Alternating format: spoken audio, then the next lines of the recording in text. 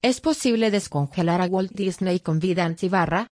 www.nationalgeographic.com.es. Hablar de criogenización está de moda. Quizá por esa razón cada vez son más las empresas que ofrecen este singular servicio, un proceso que consiste en congelar cadáveres esperando que en el futuro seamos capaces de traerlos de vuelta a la vida. Estas empresas piden mucho dinero por tener nuestro cuerpo o el de los seres queridos inmerso en nitrógeno líquido durante años. Sin embargo, aunque la idea es seductora, revivir esos cuerpos congelados no parece factible. Al menos a corto plazo.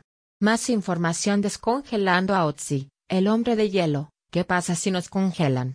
En el proceso de congelación, el agua que contiene nuestro organismo se convierte en hielo, el cual aumenta de volumen y genera cristales que destruyen nuestros tejidos.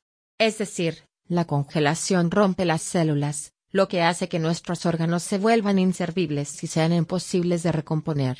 La primera criogenización se realizó en 1967 a James Bedford, un psicólogo estadounidense fallecido de cáncer. La solución parecería pasar por el uso de sustancias anticongelantes. Sin embargo, nuestras células no toleran correctamente las altas dosis de anticongelante que se necesitarían para este proceso, puesto que se pueden desnaturalizar enzimas y producir un fuerte choque osmótico.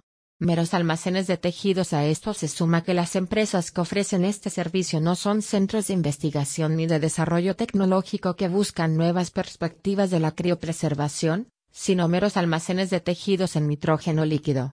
Así que parece poco probable que esta técnica sea la que vaya a permitirnos volver a la vida.